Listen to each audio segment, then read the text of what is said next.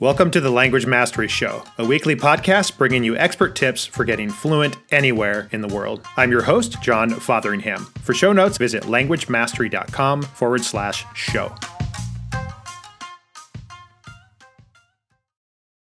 Today's podcast guest, Andrew Barr, speaks multiple languages and runs Real Fast Spanish, a popular website, podcast, and language school. But if you were to jump in a time machine and tell the 14-year-old version of Andrew what awaits him in the future, he would not have believed you. It turns out that despite doing quite well in other school subjects, Andrew failed French in secondary school. Upon hearing this news, his supportive father assured him, "The Barrs don't do languages. We do maths and sciences. You will never have to speak a word of French again." While well-intentioned, this prediction ended up being a bit off the mark, since Andrew now speaks French on a regular basis, alongside Spanish, some Italian, and now a bit of Polish, too.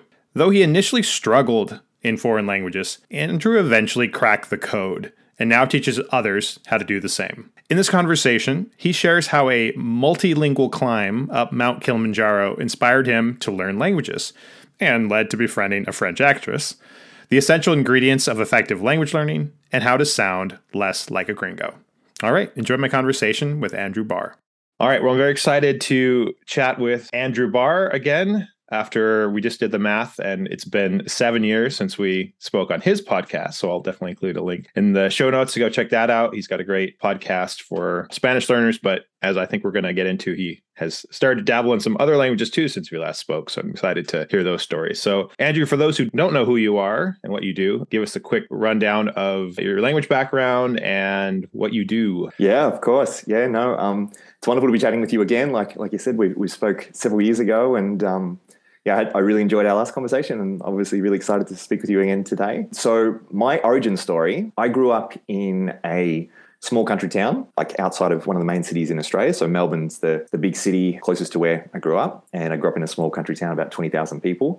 And I think like a lot of people, I had a bit of a false start with language learning. In the school where I grew up, the first school I went to is a small primary school. So basically the age of 10, we started with a little bit of Japanese.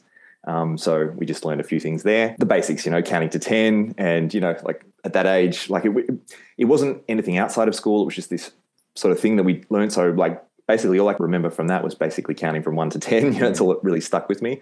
Is that standard to do Japanese in most schools, or is that something unique to your school? So this is like primary school. Like it was this really simple thing. And it was like maybe half an hour a week for 6 months when I was 10, and then like you get to dabble in a few different languages. So I think by the time I was 14, I'd been exposed to like tiny little bits of maybe 3 or 4 languages. So I think German, Indonesian, Japanese, and French. And so French was probably, I did that for 3 years, starting from, the first 3 years of secondary school, which in Australia for me was ages 13 to 15. And it was one of the only subjects I failed in high school. So I was actually really good at high school. And, the subjects I went on to study at university, I was an engineer. That's what I studied at university. And yeah, maths and science came really easy.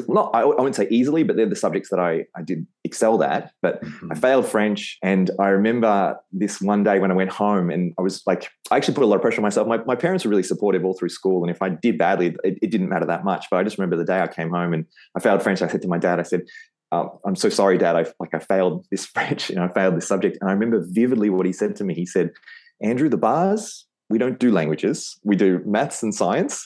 So here's a promise. You will never have to speak a word of French again for the rest of your life." I remember that conversation vividly. And it's so ironic that now my entire career is dedicated to language learning and language teaching. Right. So, and including French, which I know we'll get into later, but your newer languages. Exactly. Like, so we can get into that a bit later, but the fact that my dad said, "You will never have to speak a word of French again." And now I'm living in a French speaking city. It's very, very ironic. And so then I put languages, in the back pocket. I just thought it wasn't me. It wasn't what I was supposed to do on this world, and I thought it was something I was never going to be good at. And then fast forward sort of 5 years, I think when I was about 20, I was in university. And I think, when you go from a small country town to a big city and you're at a university and you're meeting people from all over the world, then I started to get to meet people that spoke multiple languages. And one of my best friends from university, he speaks 7 languages. So he was born in South Africa, Afrikaans, English, and he'd done enough study to get his Afrikaans close to Dutch. His wife is, her family is Romanian. He speaks French. And how many am I up to?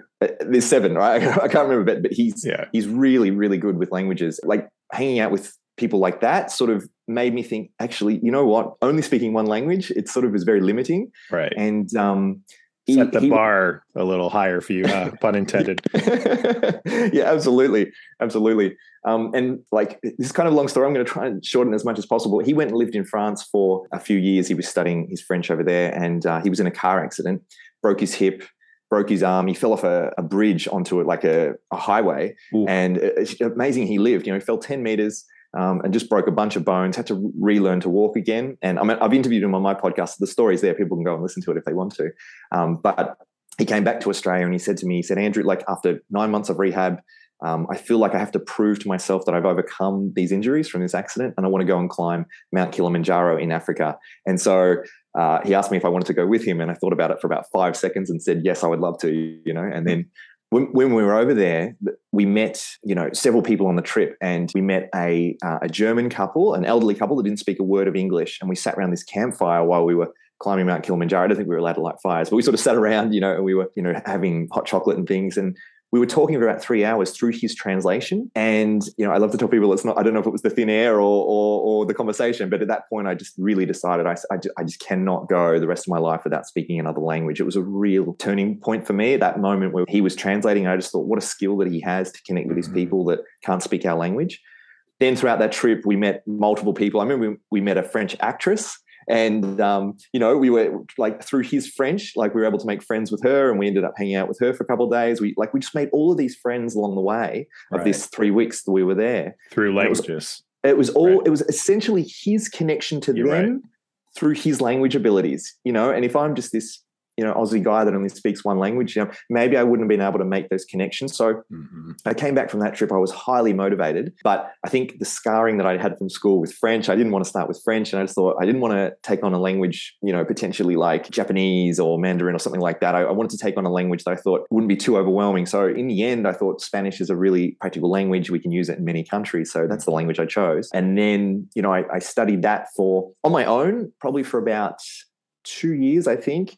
And then I went on my first trip to Spain. And then this might be like another experience a lot of people have, is like, while I was then committed at that stage and I was working on it on a regular basis, I remember that 2 weeks that I traveled around Spain where I would have constantly interactions where I would try to speak to people. I couldn't understand what was coming back at me. You know, I remember I was coming in on the plane before I landed, and I remember I had my grammar book in front of me, and I felt like, all right, I'll just polish up this last little bit, and then now I'm done.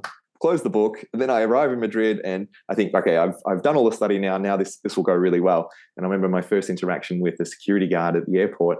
And I said, how do you get into the center of town? And this Spanish that came back at me, you know, and all I heard was the word taxi 3 times. And then he pointed, and it was a bit of a mess. And reality check. Yeah. A reality check. Yeah. The study that I had been doing to that point, you know, I'd learned words and phrases. I got a few bits and pieces. You know, I was able to ask basic questions and you know, how do I get to the center of town and how much is this? And, you know, but again, I was probably A1, A2, like if I'm going to put it in a European framework at that stage. So I had some things that I knew, but I just, to understand, you know, fast Spanish, the kind that a lot of natives are going to use, particularly people that haven't spent time learning languages themselves, they're not going to know to slow down or use easier vocabulary. You know, that security guard, he wasn't going to slow down for me, right?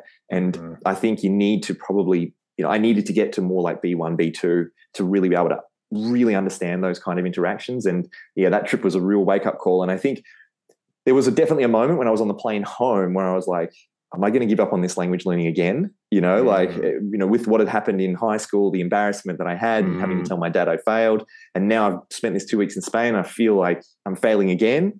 Right. But I sort of, I don't know, something, maybe it was the experience in Africa. I went and spoke to my friend, actually. I needed him for a little bit of advice, a little bit of inspiration, because I just said, you know, I had this experience and I thought I was doing all the right things, but I just wasn't, you know. And he sort of said, you know, gave me a few pieces of advice. But one of the things that I really changed was I went from learning by myself to learning with other people. And that meant working with a teacher, and it meant doing language exchanges. So rather than myself and a book and a podcast in my room, you know, at home, I actually then started attending a local Spanish school, and I started doing meetups and language exchanges. And I think over the next 6 to 9 months, I went from that very awkward beginner type to actually very conversationally comfortable. And from that point, I really felt like Spanish opened up to me and became really enjoyable. So on a high level, you switched from an input only approach to then actually doing output and actually practicing the very skill you wanted to get good at, which, I mean, I'm sure in hindsight, to you and to other language learners that have gone through this process, it's very obvious, like, oh, I want to get good at speaking and understanding other people speaking to me. I guess I have to practice speaking.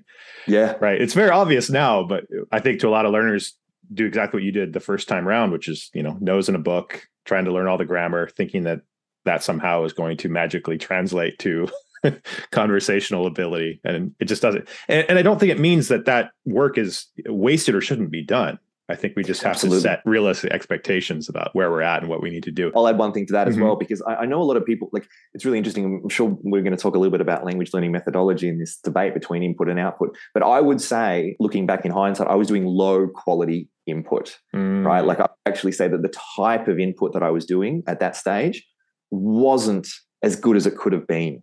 So I often like to talk about, the quality of our practice sessions. And it's kind of like, when I was sitting down and looking at that book, was I doing it in a way that was advantageous, that I was able to retain the vocabulary, or was I just sort of skimming, thinking in my own mind, oh yeah, I know that, but actually it wasn't really sticking the way I sort of know now. It's kind of like, if I'm going to work through a book, whether it's grammar or whether it's just, a fictional story, I now sort of know a lot more about how to retain vocabulary, through experience. And I think those first 2 years was probably, yes, it was input only, and it was probably low quality input. That's how I would reflect on it. So on that topic, let's dive into that as a good jump off point here for methodology. So what do you do now? So I know you, in our pre-talk before we started recording, I know since we last chatted, you now started French. Yes. I think just most recently you said you started getting into Polish, which is like, 2 weeks in, brand new. Yes. So what are you going to do now? Like with Polish, for example, what is your journey going to look like from now until, let's say, a year from now? What are you going to be doing in that language? Yeah, no, it's a great question. So I think first and foremost, I know from experience that motivation is massive. Motivation is really important. And, when you find a new hobby, something new, and you get really excited with it. And I'm sort of like I said to you, I mean, even before we hit record, like I sort of said, I'm almost really excited about getting into Polish as kind of a new language. And right. It's a shiny new nickel. It's this shiny new thing. And I'm kind of like, oh, well, Spanish is this thing I've been doing for years. French is this thing I've been doing for years. And now I've got this new thing a new toy that I can play with for a while. And all of a sudden I'm learning new sounds that don't exist in the language that I already know, and a new vocabulary. And how do you pronounce that? And, oh, wow, what's this new consonant? What's this new vowel? And, all that sort of thing. And so it's going to be very exciting. And I know in my head that it's going to get a little bit hard at some point. You know what I mean? There's going to be a part in the journey where I'm going to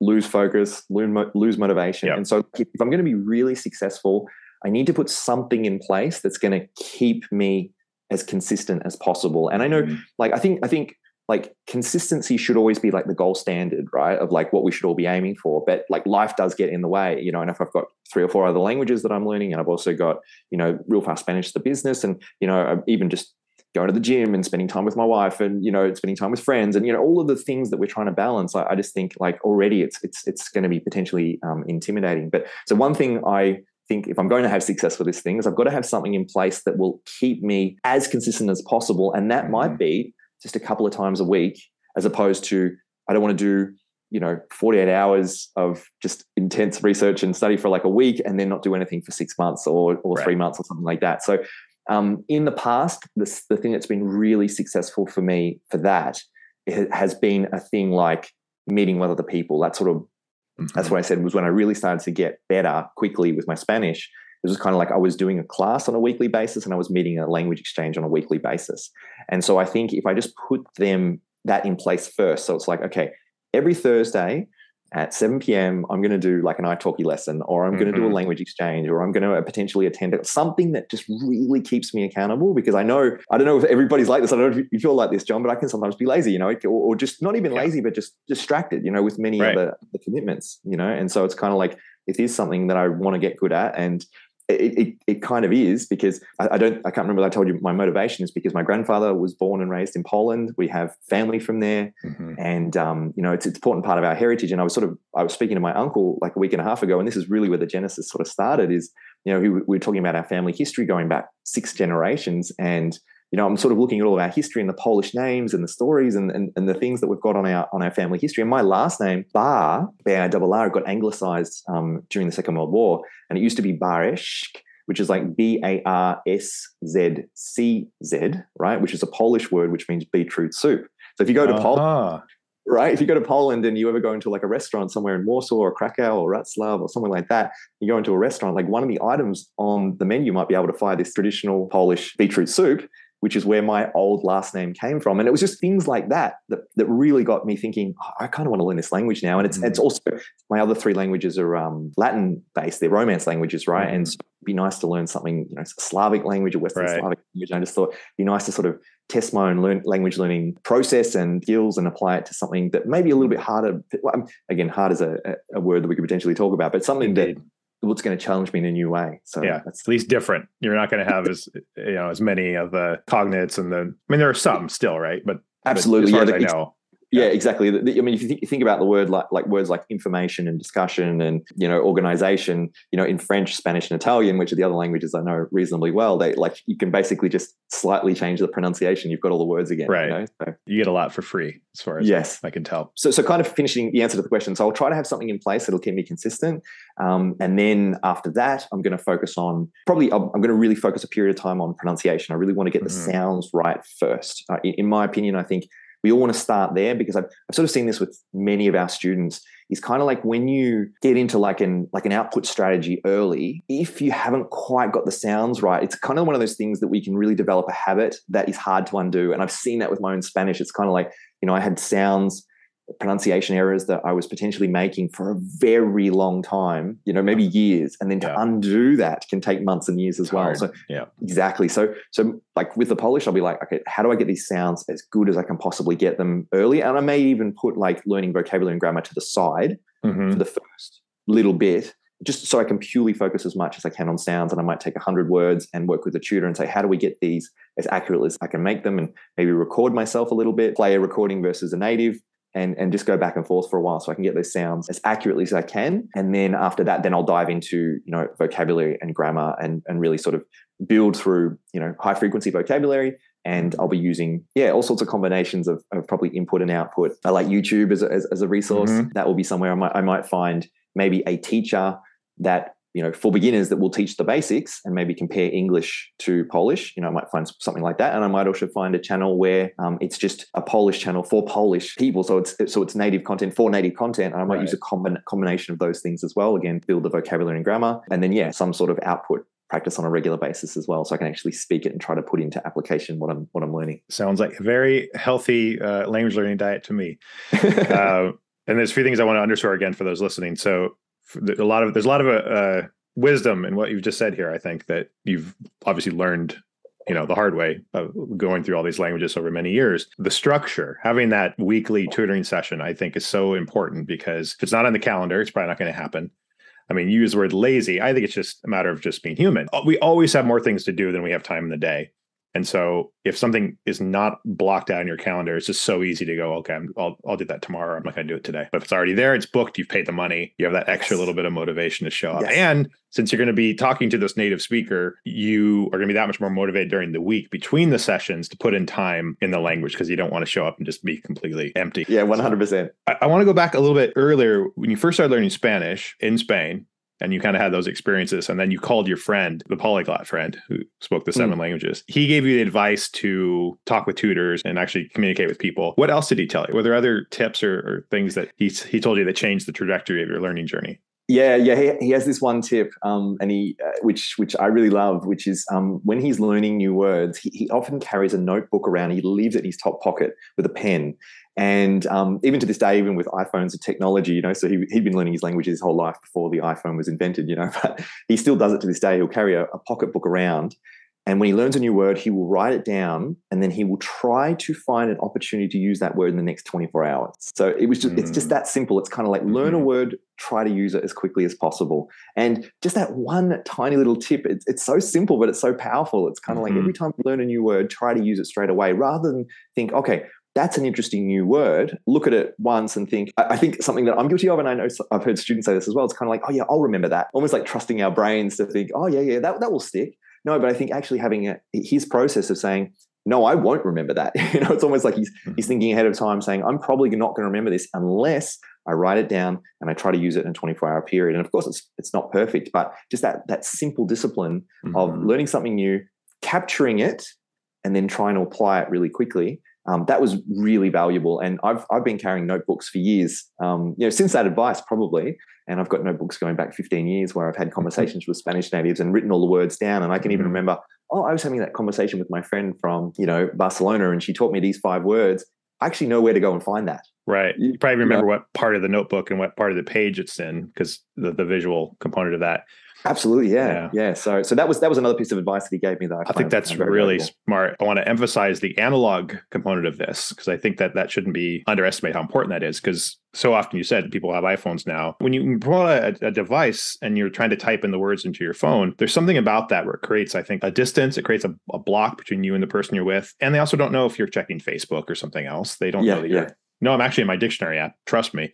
They don't know. And it just feels a little bit, I don't know, rude's probably not the right word, but there's something about just a piece of paper. They see you writing the word down and it doesn't feel as disruptive to the conversation. And I think everybody has this experience right now, since the iPhone, since these smartphones were invented. Is like, I'm sure you've had a conversation with family, friends, and you're speaking to them and their head's in the phone, and on some level you feel like, are they actually listening to me or not? And you're just not quite sure. And so, but that doesn't happen with paper and pen.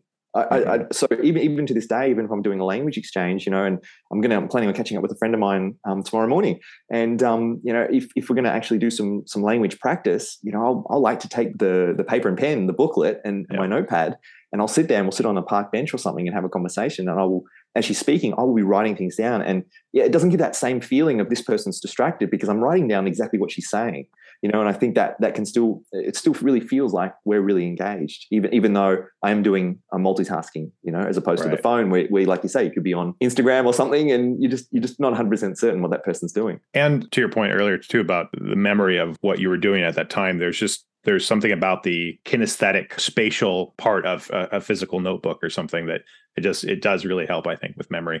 Now, it's not foolproof. Just writing something down obviously is not enough in and of itself, which to your friend's advice to use it in 24 hours, I think add those two together and you have a pretty powerful strategy there. One thing I also want to touch on, when you were learning French in school, in your words, you failed. Then you were trying to learn Spanish later and you kind of ran into a similar frustration. You managed to push through those limiting stories and self-talk. At that time, did you have a story that maybe I am just not good at languages? Maybe there's something about me that's, maybe I'm just an engineer and languages just aren't for me. What was the shift that what finally changed that for you? Was it seeing your friend actually doing it, or was it you yourself later reaching some level of fluency where you finally said, okay, actually I can do this. There's nothing wrong with me. Maybe it's just my method was the problem. Yeah, I definitely think that, it had to come in a moment of fluency. I definitely think there would have been a conversation.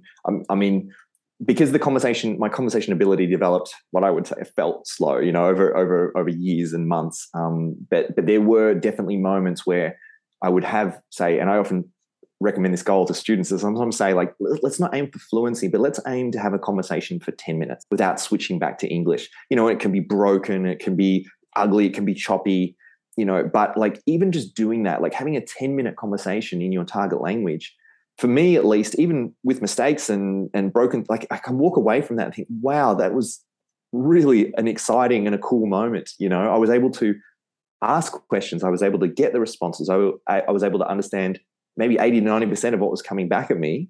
And then I was able to respond to that, and that sort of moment probably is what sort of taught me that I was capable of doing this thing. But up until that point, I definitely had lots of moments of doubt. Because like I said, it was the only subject in school that I failed. I got an F for that. And it was a non-compulsory elective for the upper years of high school. So I just stayed away from languages, and then even those moments in Spain where, again, I just thought, maybe I'm not born for this. Maybe I'm not good at languages. But I think if I was to give advice to my younger self, I would have said to myself, if you have got the tools to speak your first language, you've got the tools to speak your second language. I would have liked to have said that to my 14-year-old self, and just said, you can speak English, you've got a mouth, you've got ears, they work, and that's kind of all you need in your second language. And probably the missing gap was just a bit of consistency and a bit of discipline. That was probably, and methodology. I mean, we can probably have a conversation about methodology. I mean, we sort of already have a bit, but like I often just think that just the consistency and the motivation is the critical component. I think any method can work on some level. Right. And even the method I was using in school, I think could have worked if I'd had the discipline, the consistency to use it and just practice going through the words that the teacher was giving us instead of not really paying attention, or you know what I mean, or thinking that I was paying attention where I really wasn't, you know, those sorts of things. Right. And I think there is an element too of treating languages as what they really are, because I think often it's considered as a subject, right, in school. It's like I have maths, you say, you know, at this hour, and then I've got this at this hour, and then I have, you know, French at this hour. But it really isn't a school subject. I think it's a kind of a very different beast. And if anything, I think it's more like physical education or sports or something. It's more similar to that in many ways than it is to geography or history or math or one of these other things. And I think if we don't give it that respect for what kind of beast it is, it's tough to get the kind of practice that you're going to need to actually be good at it. Yeah, for me, music is another one that sort of reminds me a little bit of language learning, you know, because I sometimes think like the analogy of, you know, you're trying to learn a song on a guitar or on a piano or something like that. And it's kind of like, you can't just watch someone else play the song, you know, and then you just do it. You know, you sort of have to practice the finger positions. You have to practice the timing and the rhythm and moving the hands around to produce the music that you're trying to produce. And I think, you know, language is, you know, it's done with the mouth, right? But like pronunciation, and then using it in rhythm and in time, and, you know, producing it in a coordinated way. Even if you think about something like, I don't know, impromptu jazz or something like that, there are still rules to jazz, even though someone might be making it up on the spot. And to me, that reminds me a lot of languages. Yeah, I think that's a great analogy. So now that you have, Polish, is that your fifth or your fourth language? Fifth. That's fifth. I know it's kind of hard sometimes to count. If we include English, so first. That's right. Okay, that's the one I was moving now. So I'm an A. I'm still only A with Italian. So I don't even know I'm allowed to count that, but I can still functionally do it. But yeah, you spent time with the language enough to, you know, use it a little bit, and yeah, I think that counts. Yeah, and I can get my point across with someone that doesn't speak English in Italy. So it's probably A level Italian, B level French, C level Spanish, and then so Portuguese will be the fifth if English is my first. Oh, Portuguese. I don't know. What did I say? Polish. I mean Polish. Oh, okay. Portuguese. Portuguese too. Yeah, no, that was a slip. That would be with your Spanish and your Italian. Then that's Polish. Sorry. Polish, very cool. So as you have gone through these 5 languages, is there anything you have changed your mind about how languages, and I should also say, I mean, through Real Fast Spanish, teaching other people how to learn, what are some like sacred cows perhaps that you used to have, like, oh, you have to do this and this in a language, but now that you've had all this exposure and time working with other learners, are there things you've changed course on, you know, philosophies or methods that you've abandoned or taken on? Yeah. So, I mean, probably the thing that I feel like I have changed my mind on, and we sort of already touched on it a little bit, is just this idea of the importance of methodology. And, you know, I sort of want to tell the story of a bit of an experience I've had here because, you know, where I'm living here, I'm living in a French speaking part of Europe, and it's a very international city, and we're surrounded by, like, of all my friendship group, you know, I can only think of 1 or 2 that only speak 2 languages or less. You know, so most of the people I'm surrounded by speak 3 or 4 languages, and, you know, they've all got their own experience of where they're coming from. But I've got a friend from Moldova, and her English is phenomenal, and she learned it in school. And I remember she said that when she was learning English in school, it was, you know, the teacher would put the like the Romanian word on one side, or the Romanian phrase on one side of the board, and then the English phrase on the other. It was Romanian, English, Romanian, English, Romanian, and it would go back and forth. And then she came here and she wanted to learn French, and so she went into a French classroom where they had this rule, which is like, no, immersion only, with no other, you know, strictly no other languages. And she got extremely frustrated by that. Right. And she said she had to do more. She felt like she had to do more work at home so she could handle the immersive classroom than she did when she was learning English back at home in Moldova. And then I've got other friends that have basically almost told that story in reverse, right? Where they've said, you know, I tried to learn in a classroom where they were using 2 languages, and all of a sudden I went into an immersive environment and it made all the difference, and so for me, when I see different people having those different experiences, the thing that I think matters most is not necessarily the methodology, but the student's relationship to that methodology. Yes. It's how they feel about it. Yes. And my friend walking into that immersive environment, she did not like it. She wasn't comfortable. She was frustrated.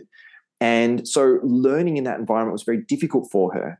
And then my other friend that maybe had this kind of narrative that we've sort of touched on quite a lot is like a failure in high school. And so I think if someone has had a failure in high school, they may think about the methodology that was used in that classroom in a negative way. Yes. And therefore think that it's critical that we switch to a different methodology to have success later in life. So I guess my mind shift on this topic has really been, I thought methodology was quite important. And I thought the reason I was failing was because I was using the wrong method. And then I shifted my method and, I was able to have success. I thought it was because of that. But in recent years, having moved to Europe and having spent time with a lot of the people around me that have got all these different experiences, that's where I've changed my mindset again. And I've sort of said, actually, it's not the method that matters. It's the student's relationship to the method. I think that matters probably more than anything. So I'd probably say it was motivation, discipline, consistency, and then the student's relationship with that particular method. Yeah.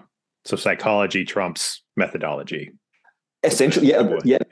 Beautiful. Yeah, that's a beautiful way to summarize what I'm trying to say. Is how the student feels about it will depend a lot on how successful they are with that.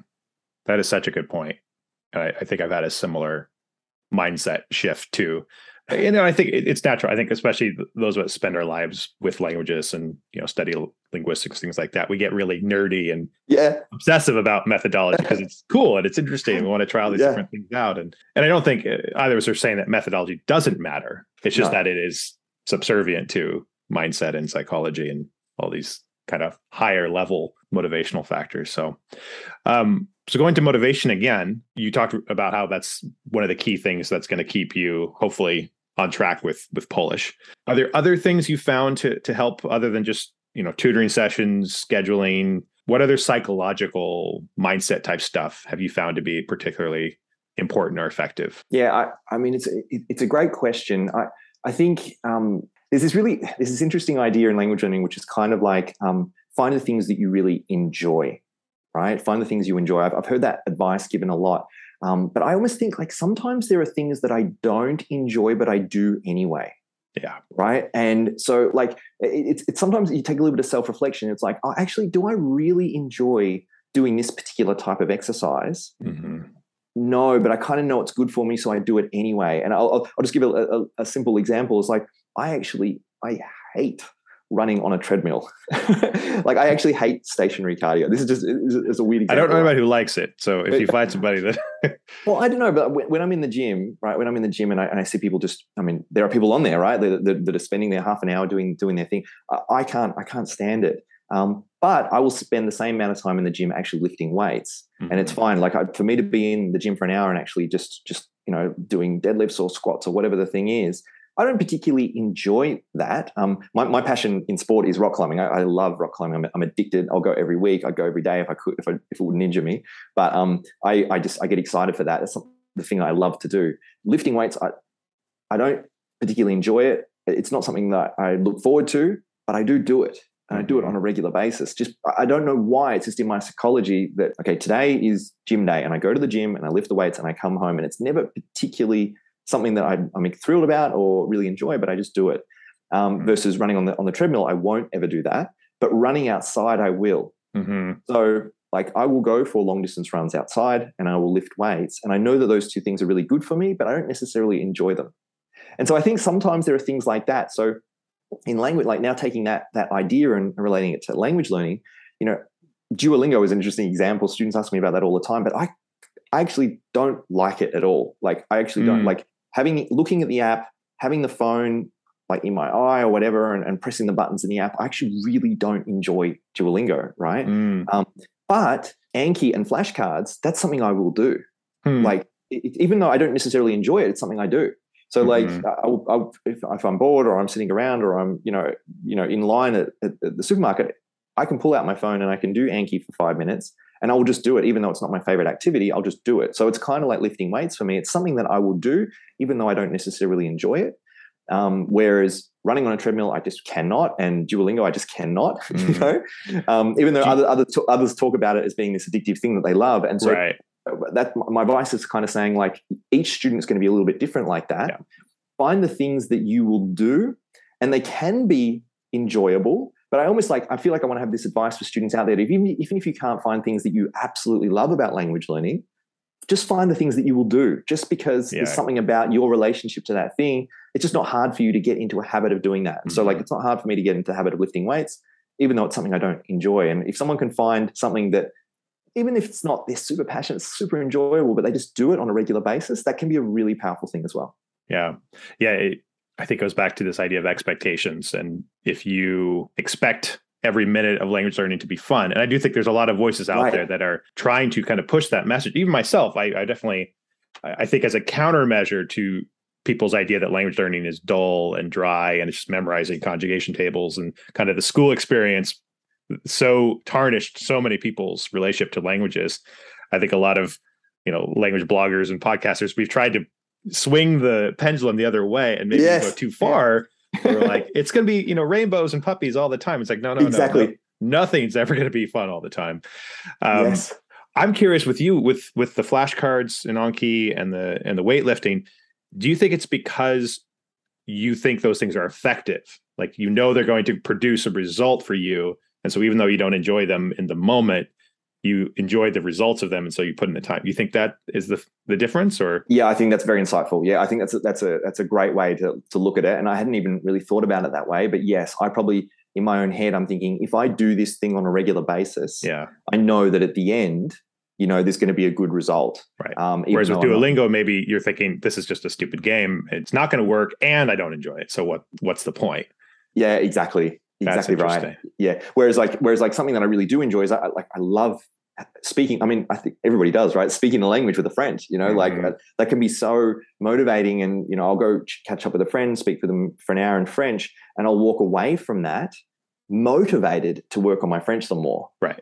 So those experiences are very enjoyable. I like doing them, and I walk away with a lot of sort of motivation to say, next time I catch up with that person, my French is going to be better, Whereas with, like the flashcards, it's not the same thing. It's not the same feeling. It's still kind of a boring activity, but exactly like you say, I feel like it will pay off for me in the long run. Yeah. Flashcards are a highly controversial issue in the language blogosphere. I mean, you wouldn't think to the random person on the street, they probably wouldn't realize how many vitriolic debates there have been about these things over the years. I think they can be useful.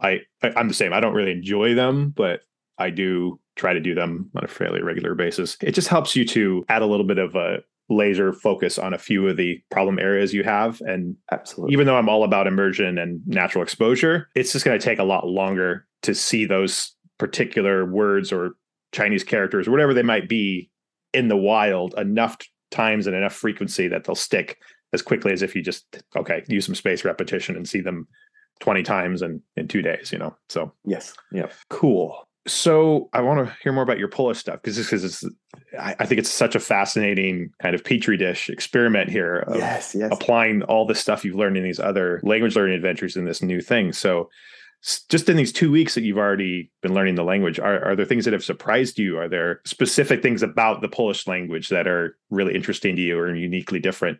Because I've never learned a Slavic language either, so I don't really know much about them. I mean, I sort of had the experience going from Spanish to French, where I was used to say the 5 vowels, a, e, I, o, u, right? The Spanish vowels, we need to have them in every word. And you go into French, and all of a sudden you've got the sort of the nasal vowels, the on, the vin, the and it's almost like no relationship between spelling and pronunciation almost. Yeah. So it seems, yeah.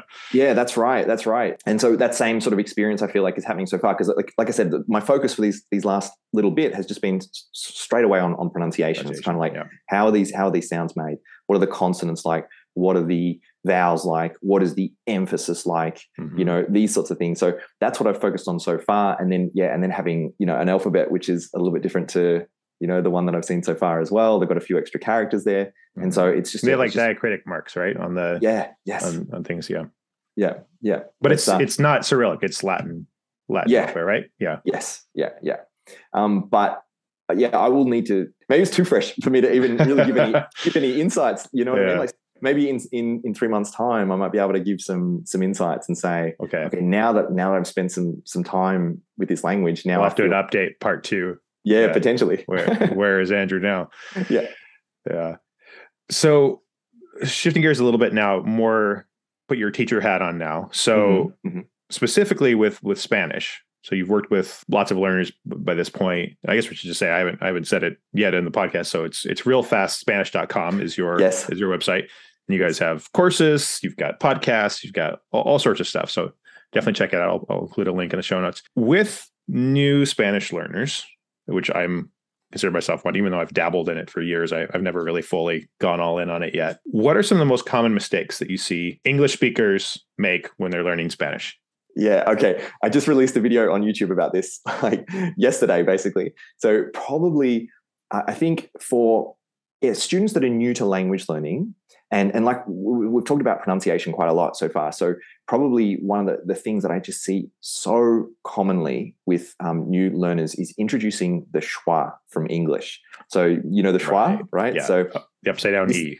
Yeah. The upside down E, right? Yeah. So this is in the International Phonetic Alphabet. It's sound represented by upside down E, and it is literally the most common vowel in English, and nobody knows what it is, right? Like if you're not an experienced language, like you say, a language nerd, you're like, okay, what's a schwa?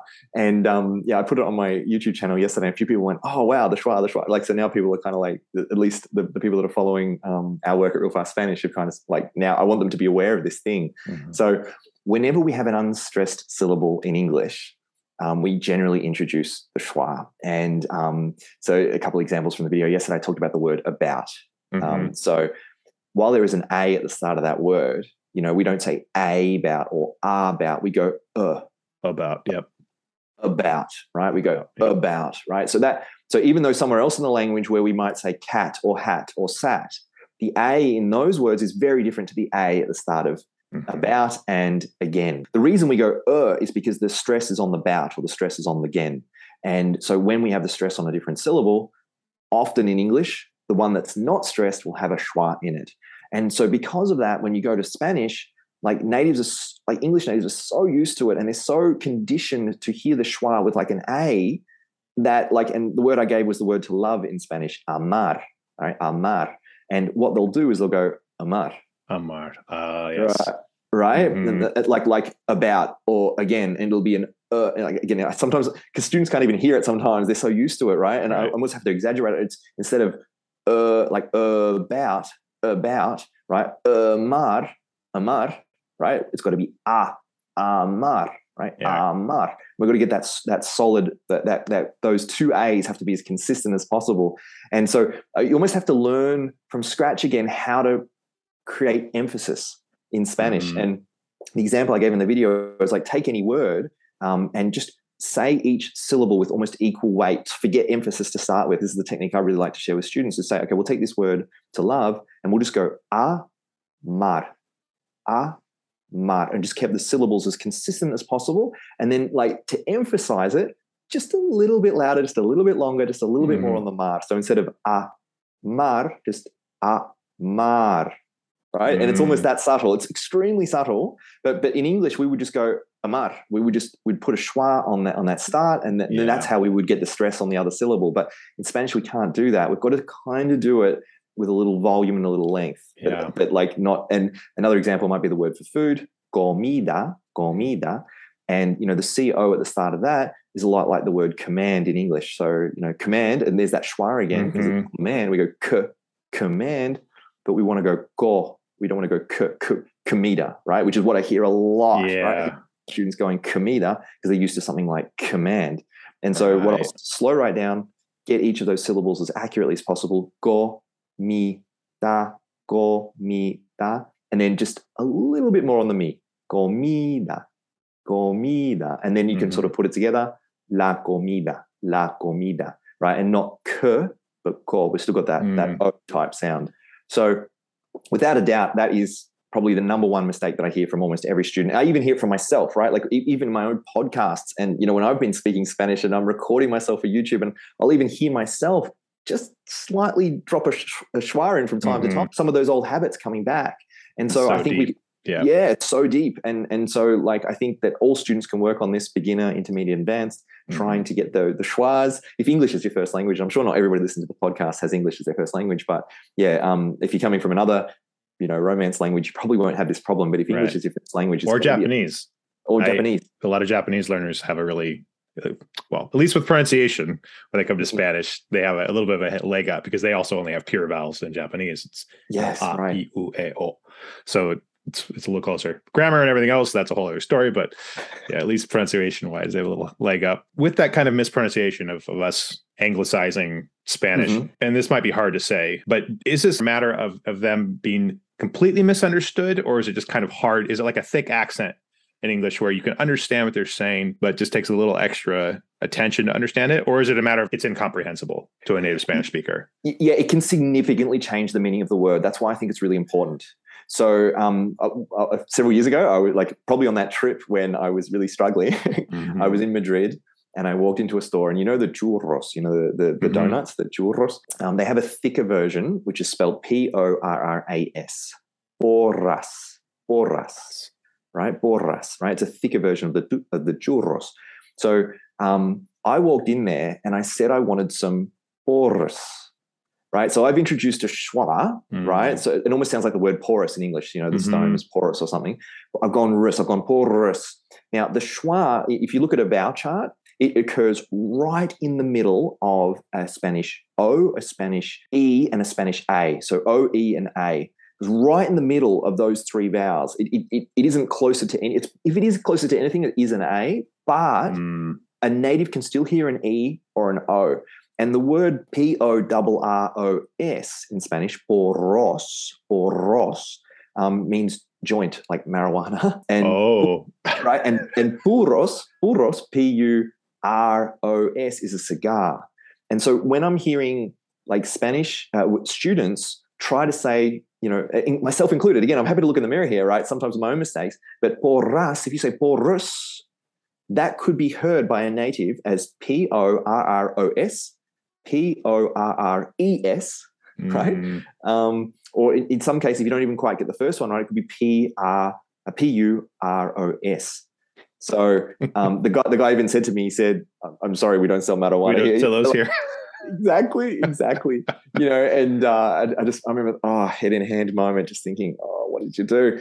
And then I thought, yeah, that's just the porous, right? The sound was a very Englishy sound. I've introduced it. So students will often ask me about, say, the rolling R, is it, perro versus perro? Is that critical? And I actually have a friend from the Dominican Republic that has a genetic birth defect. It's his first language, but he cannot roll his R's, yet he is understood perfectly by his friends. And so in like your question came back to, is this going to change the meaning? Is it going to cause miscommunications? I think the schwa will. And that's why I often tell students that vowels are more important than consonants. If you get a consonant slightly wrong, it tends to not change the meaning of the word so much.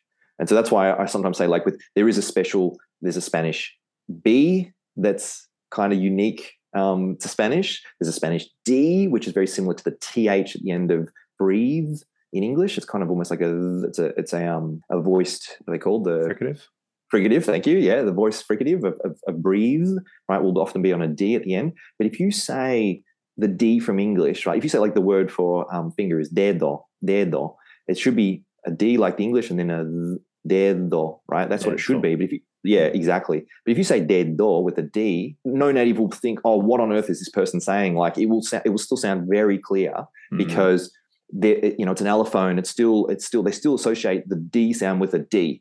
Whereas like when we introduce the schwa, you could end up giving the native an O, an E, or an A, and that will cause a lot of confusion. It can significantly change the word. But getting a B wrong or a D wrong or, a rolling R wrong, which is the sounds that students are always interested in. They're the ones they always ask me about. They always say, am I rolling my R's right? Am I getting this right? Am I getting right that? I'm actually saying, no, we're really good. The schwa is the problem. That is so interesting. Yeah. And I love it too, because there's kind of a 80-20 rule here where when you're especially starting out, I mean, already you're saying start pronunciation. So that's already like limiting a lot of the focus for the overwhelmed beginner. So focus on pronunciation. And then even within pronunciation, focus on just the vowels first. And focusing even further, just eliminate the schwa. Eliminate the schwa. Like, yeah. Like if you want to talk about like 90% of the errors that I hear, 95% of the errors I hear from students, it's the schwa, right? So if you can get rid of that, get your vowels as accurate as you can. A, E, I, O, U. If you get those right in all of your words, you'll be understood by any Spanish native. They'll understand you. Like you say, there's this different, one of my really good Spanish friends, she loves to point out the difference between accent and pronunciation. It's kind of like, you have a foreign accent, right? I can tell you're not a native, but I can understand everything that's coming out of your mouth. Versus pronunciation, which might be like the difference between porros and porras, like porros, that's a pronunciation error. I haven't got my sounds close enough for a native to understand it. Whereas, if I say porros, porras, maybe it doesn't sound exactly like a native, but it's still very clear.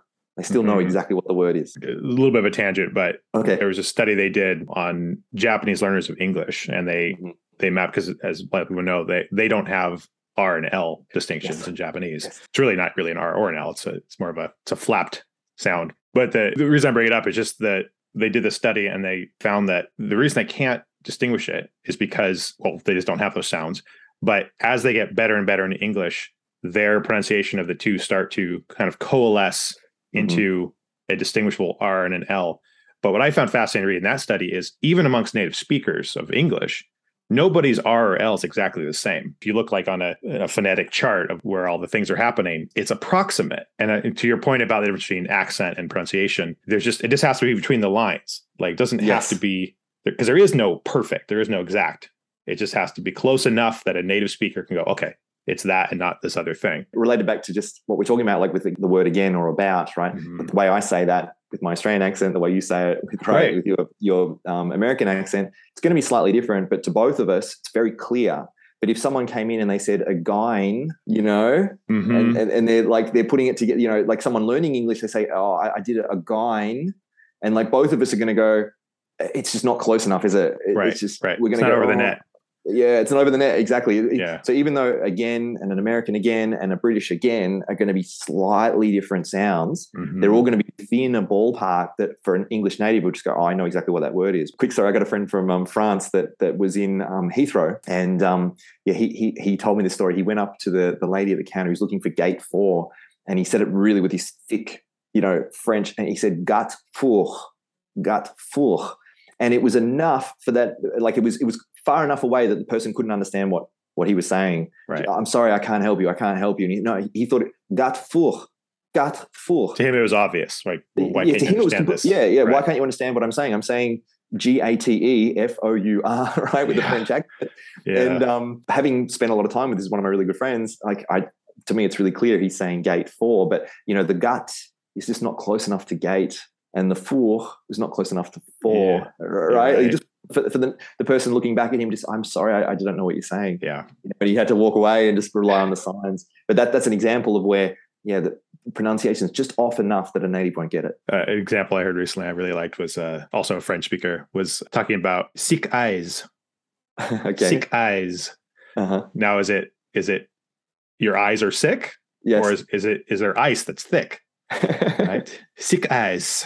Right. Yeah. Not over the net. Now, how they said thick ice would have been probably close enough where you're like, okay, I hear the accent. Obviously, you're not a native English speaker, but I understand what you're saying. It's over the net. Exactly. Yeah. It's that critical shift that changes from, do I not understand this person at all? We're like, oh yeah, I hear they have a foreign accent, but I understand exactly what they're saying. Yeah.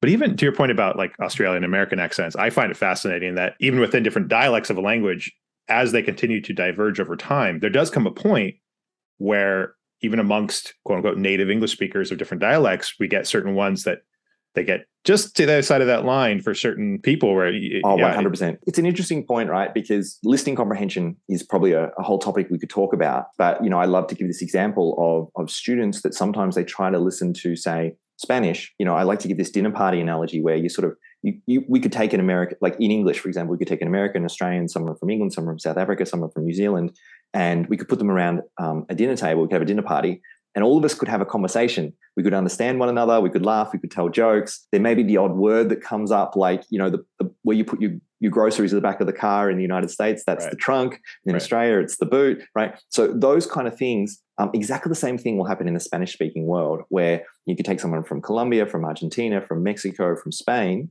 You could put them all around a dinner table. They would understand each other perfectly fine. They would be able to communicate. But every now and then, there will be a word that comes up that they don't understand. But then, like English, maybe there are still a few accents, maybe Cuba, maybe the Dominican Republic are a couple of good examples, like for us with Irish and Scottish, where, it's far enough away from the sort of the standard dialect that natives will still be a bit confused. And so sometimes I like to tell students that, if you are struggling with listening comprehension, is it because the person you're speaking with has a particularly thick accent? Is it like the Scottish situation?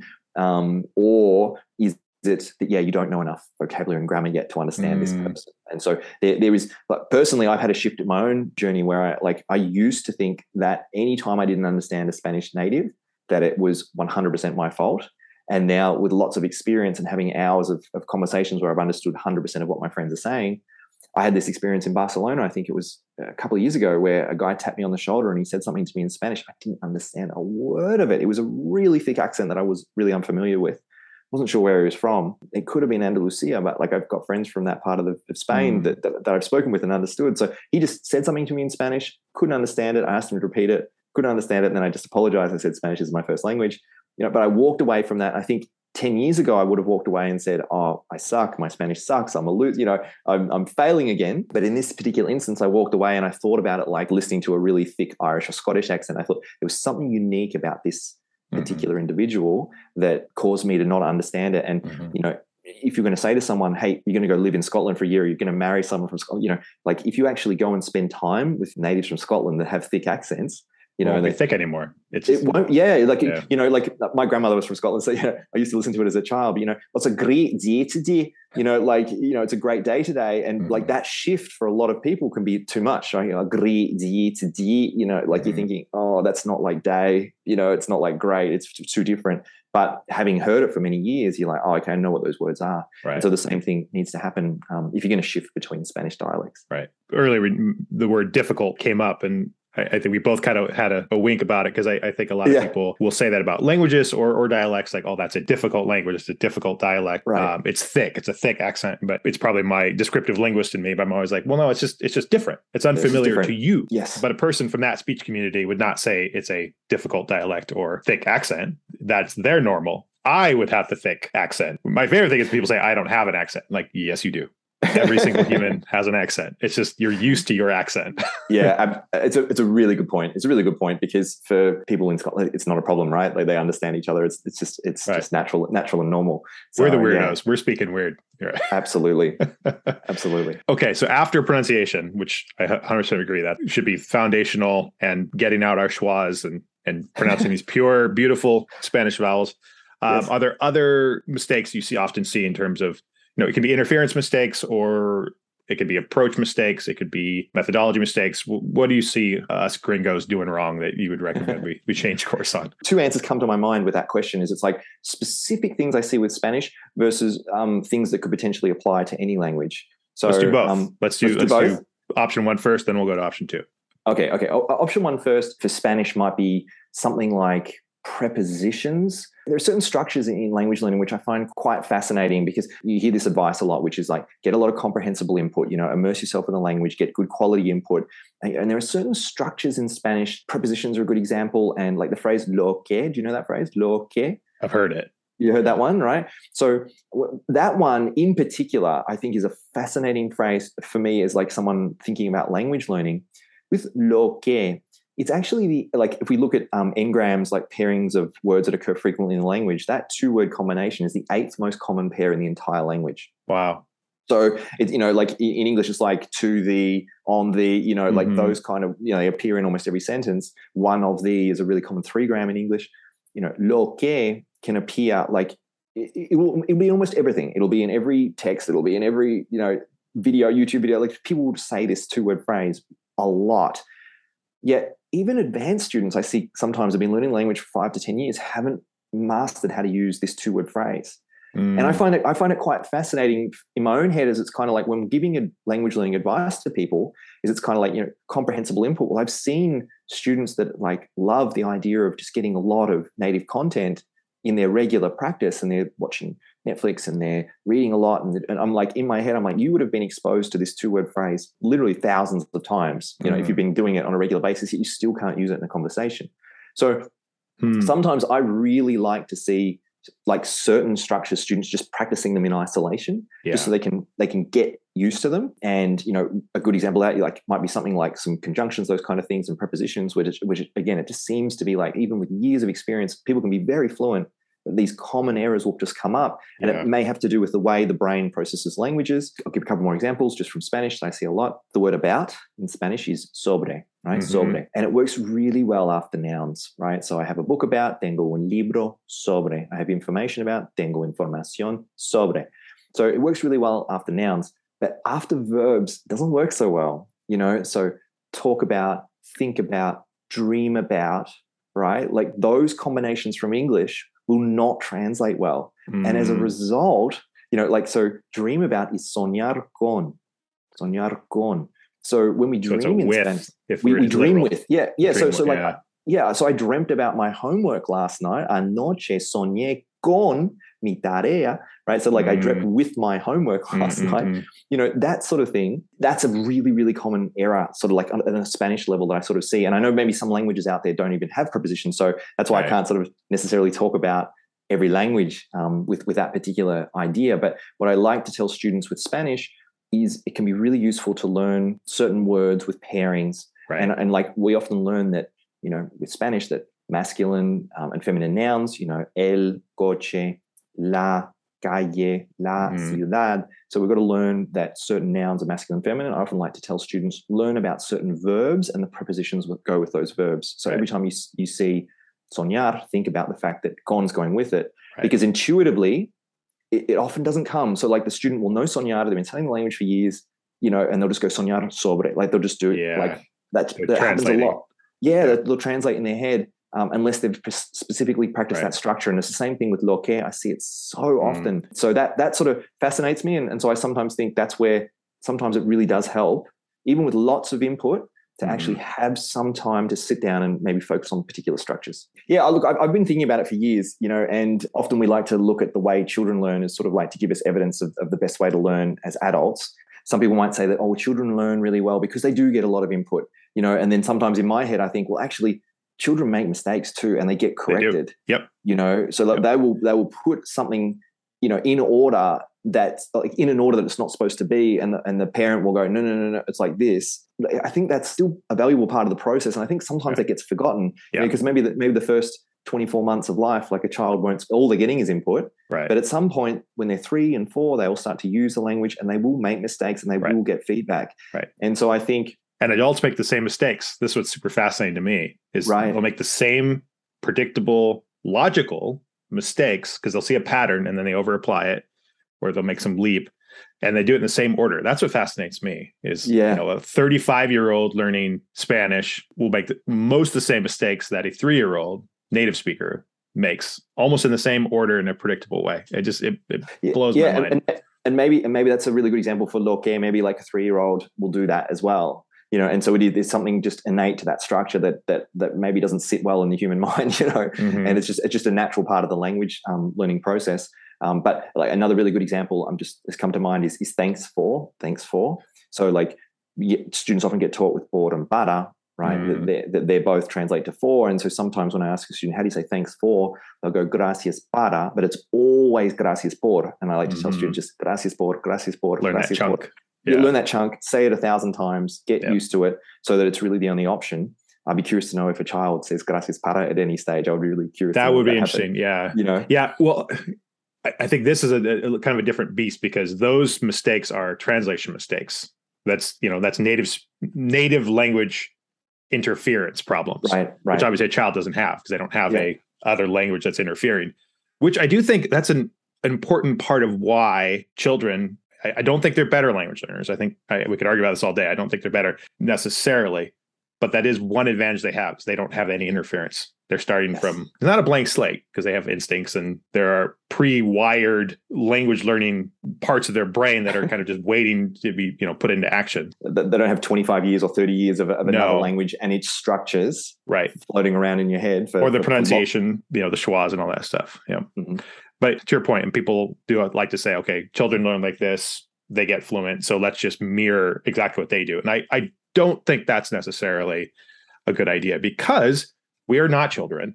Yes. We have all this apparatus up here, all these advantages as adults that would be a shame to kind of just put those on the side and just sit and drool and eat and poop for 2 years. Like, it's one way to go, I guess. I just remember the second part of your question. Yes. Because I don't want to move on before forgetting about it. So the first part was Spanish specific. And like I said, it was prepositions, conjunctions, certain things that just seem to be constantly problems that students tend to have. But then in general, something like if I'm thinking about general language learning advice, like I like to sometimes think about what are the principles of language learning. And so what is it? This should apply, I think, for any language, any student of any ability. I kind of like to think how far back to the grassroots of principles can I think? And I think for me, there are two real principles of language learning in my head, which is readiness and readiness to learn. So like if a student is stressed or overwhelmed or tired or frustrated, it's been a long day, I think it's very difficult to learn, when you're in a state like that. And so like trying to find ways to sort of improve your readiness to learn, your readiness to take on new information, that can just be getting a good night's sleep. And I know when you came on my podcast, we talked about diet and all these sorts of things, diet, exercise, sleep. Looking after yourself can improve your readiness to take on new information. So I think that's something that's universally true, every student, every ability. And then the other one is high quality practice. So trying to the idea of deliberate practice. I think that's really really important. In my own experience, like I said, right at the very start, those first 2 years, I spent a lot of time, what I would say, getting low quality practice. And that might just be turning on a podcast or a Spanish radio, and I used to drive to work and I would listen to it for half an hour at a time, but it was kind of incomprehensible. It wasn't that ability, and I'm multitasking, so I'm driving. It's passive. Yep. It's passive, and the Spanish is going. And I remember just months went by and my abilities weren't improving. And I felt like I was doing hours of work. That's the other interesting thing. I've spent 6 months working really hard on my Spanish, and my ability, my listening comprehension hasn't gotten any better, hasn't improved. And so I think that's where I would kind of describe that as low quality practice. And I think high quality practice is something that, again, applies to every student of every ability. And what I would call a mistake that I see a lot with students is just doing a lot of low quality practice. And I sometimes think about both things. I sort of say, rather than a long day of work, trying to get in some low quality practice at the end of the day when you're in a state, when you're tired and you're exhausted, maybe it's better just to sit down on Netflix and actually just watch an episode of your favorite sitcom in your first language and just relax and go to bed, you know what I mean? And try to prepare yourself for the next day. So you recover, just try to make it so that your next session, you're feeling better for it. And so I think I see that a lot as well. I think it's students just potentially going into their language learning situation, not with a particularly high readiness to sort of take on new information. And then also, doing those hours of potentially low quality learning. And I'll give you another example from my own experience as well. I remember several years ago, I went to a language exchange evening here in the city where I was living because I thought, right, I want to go there and I want to go and practice my French. And, you put the name tags on with the languages you speak. And I put on, proudly I put on my English and my Spanish and my French. And I got there and it was really interesting. The bar was full of Spanish natives. I couldn't believe how many Spanish speakers were there. I wanted to go practice my French. And they saw my English. And that night, I think I spent 4 hours introducing myself and saying what I did, And so I used Spanish for 4 hours, but I'd said the same thing that I'd said 100 times before. Right. Where are you from? I'm from Australia. What do you do? Okay, I'm a teacher. So I'd spent 4 hours using my language that night, but I would kind of consider it low quality practice because I didn't improve. I didn't get better. I didn't grow. And so I think, I think every student out there, I see this a lot. Students say, I practice speaking every day. I find half an hour every day. Are those quality sessions, or are those kind of like, the low quality sessions where it's like you're not actually growing as a result of that session? You're just kind of using the things you've already managed to acquire over the years, and you're just using them again and again. And so I think, one thing I would love to see, or the advice I would give is just try to do what you can to make sure every session results in some sort of growth, and structuring the session in such a way that you can grow from that session. On that note, what are some ways people can make those speaking sessions, for example, if somebody is like working with a tutor, how can they make that more deliberate practice? How can they make it more structured? How can they make sure they're not just repeating those, set phrases and things they already know? Yeah, set phrases they already know really well. Yeah. So I think having some intention, going in there with a goal, like today I'm going to practice using lo que, I'm going to try and use that in a sentence. I'm going to practice using a preposition that I haven't used before, or like my friend who takes the notes in his notebook. It's kind of like, okay, I learned these 5 words yesterday. I'm going to go into this next 20-minute conversation. I'm going to try to use those 5 words.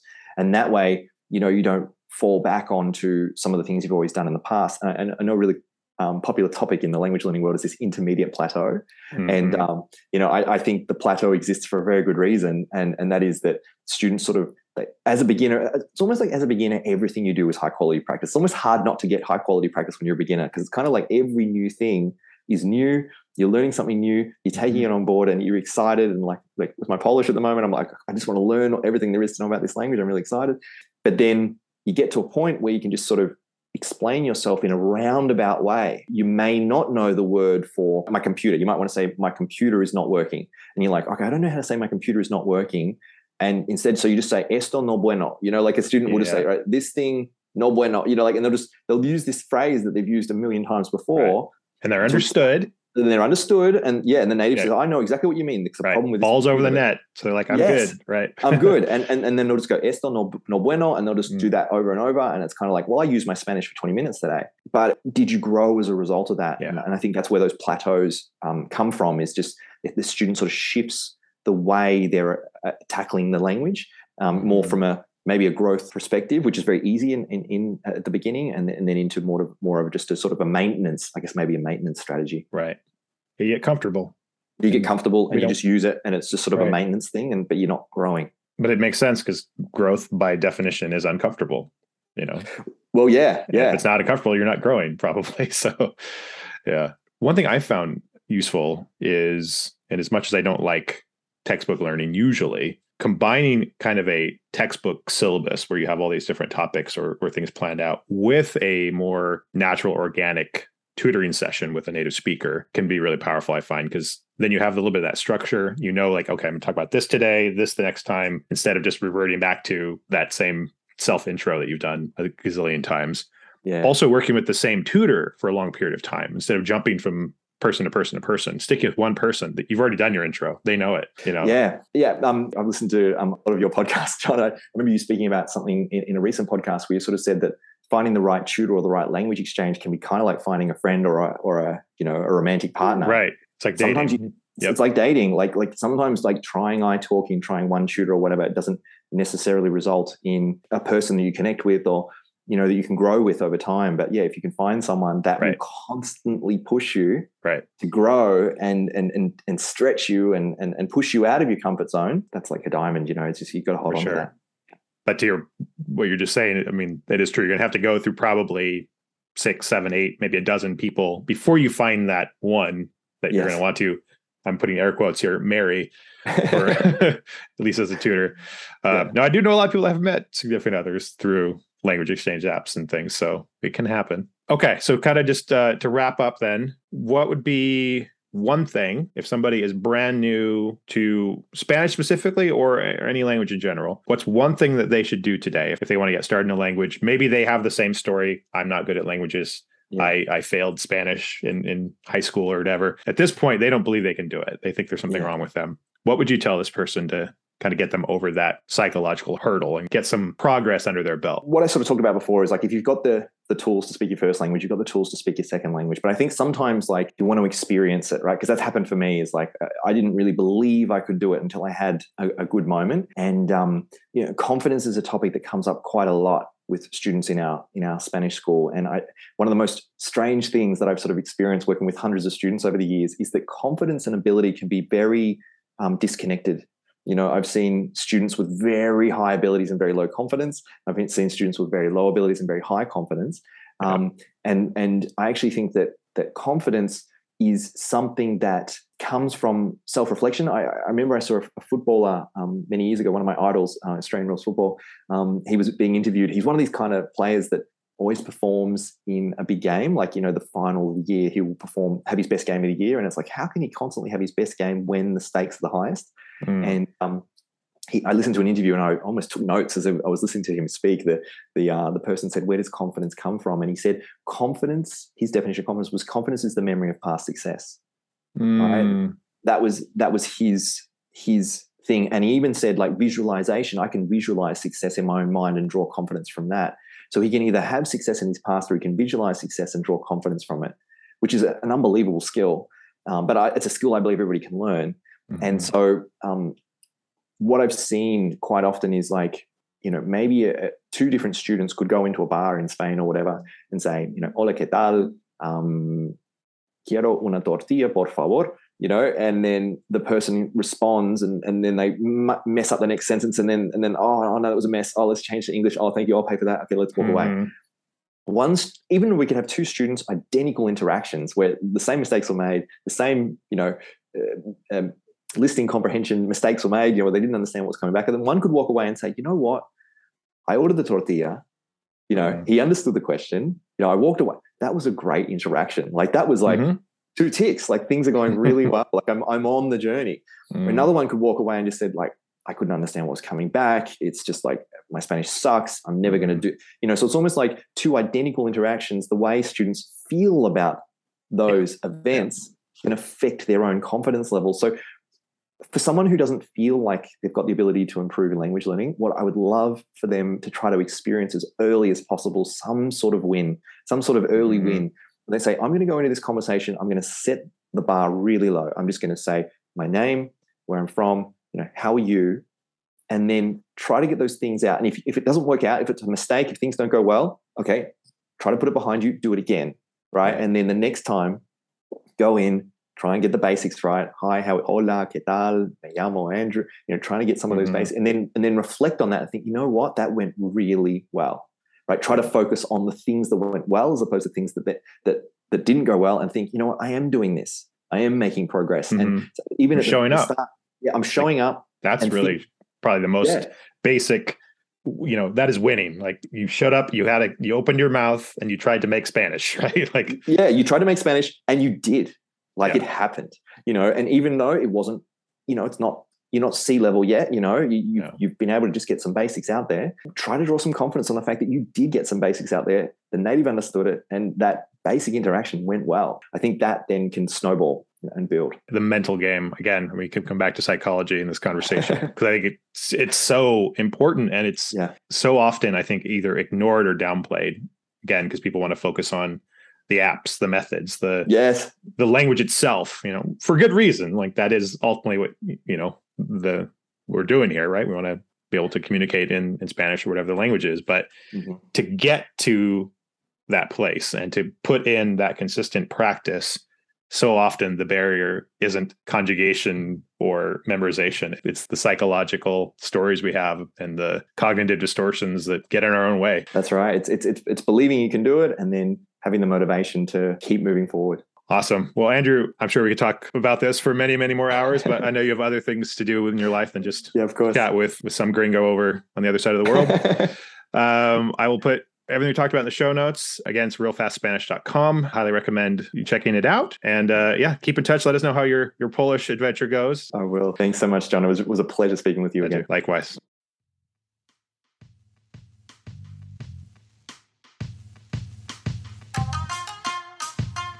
Thank you for listening to the Language Mastery Show.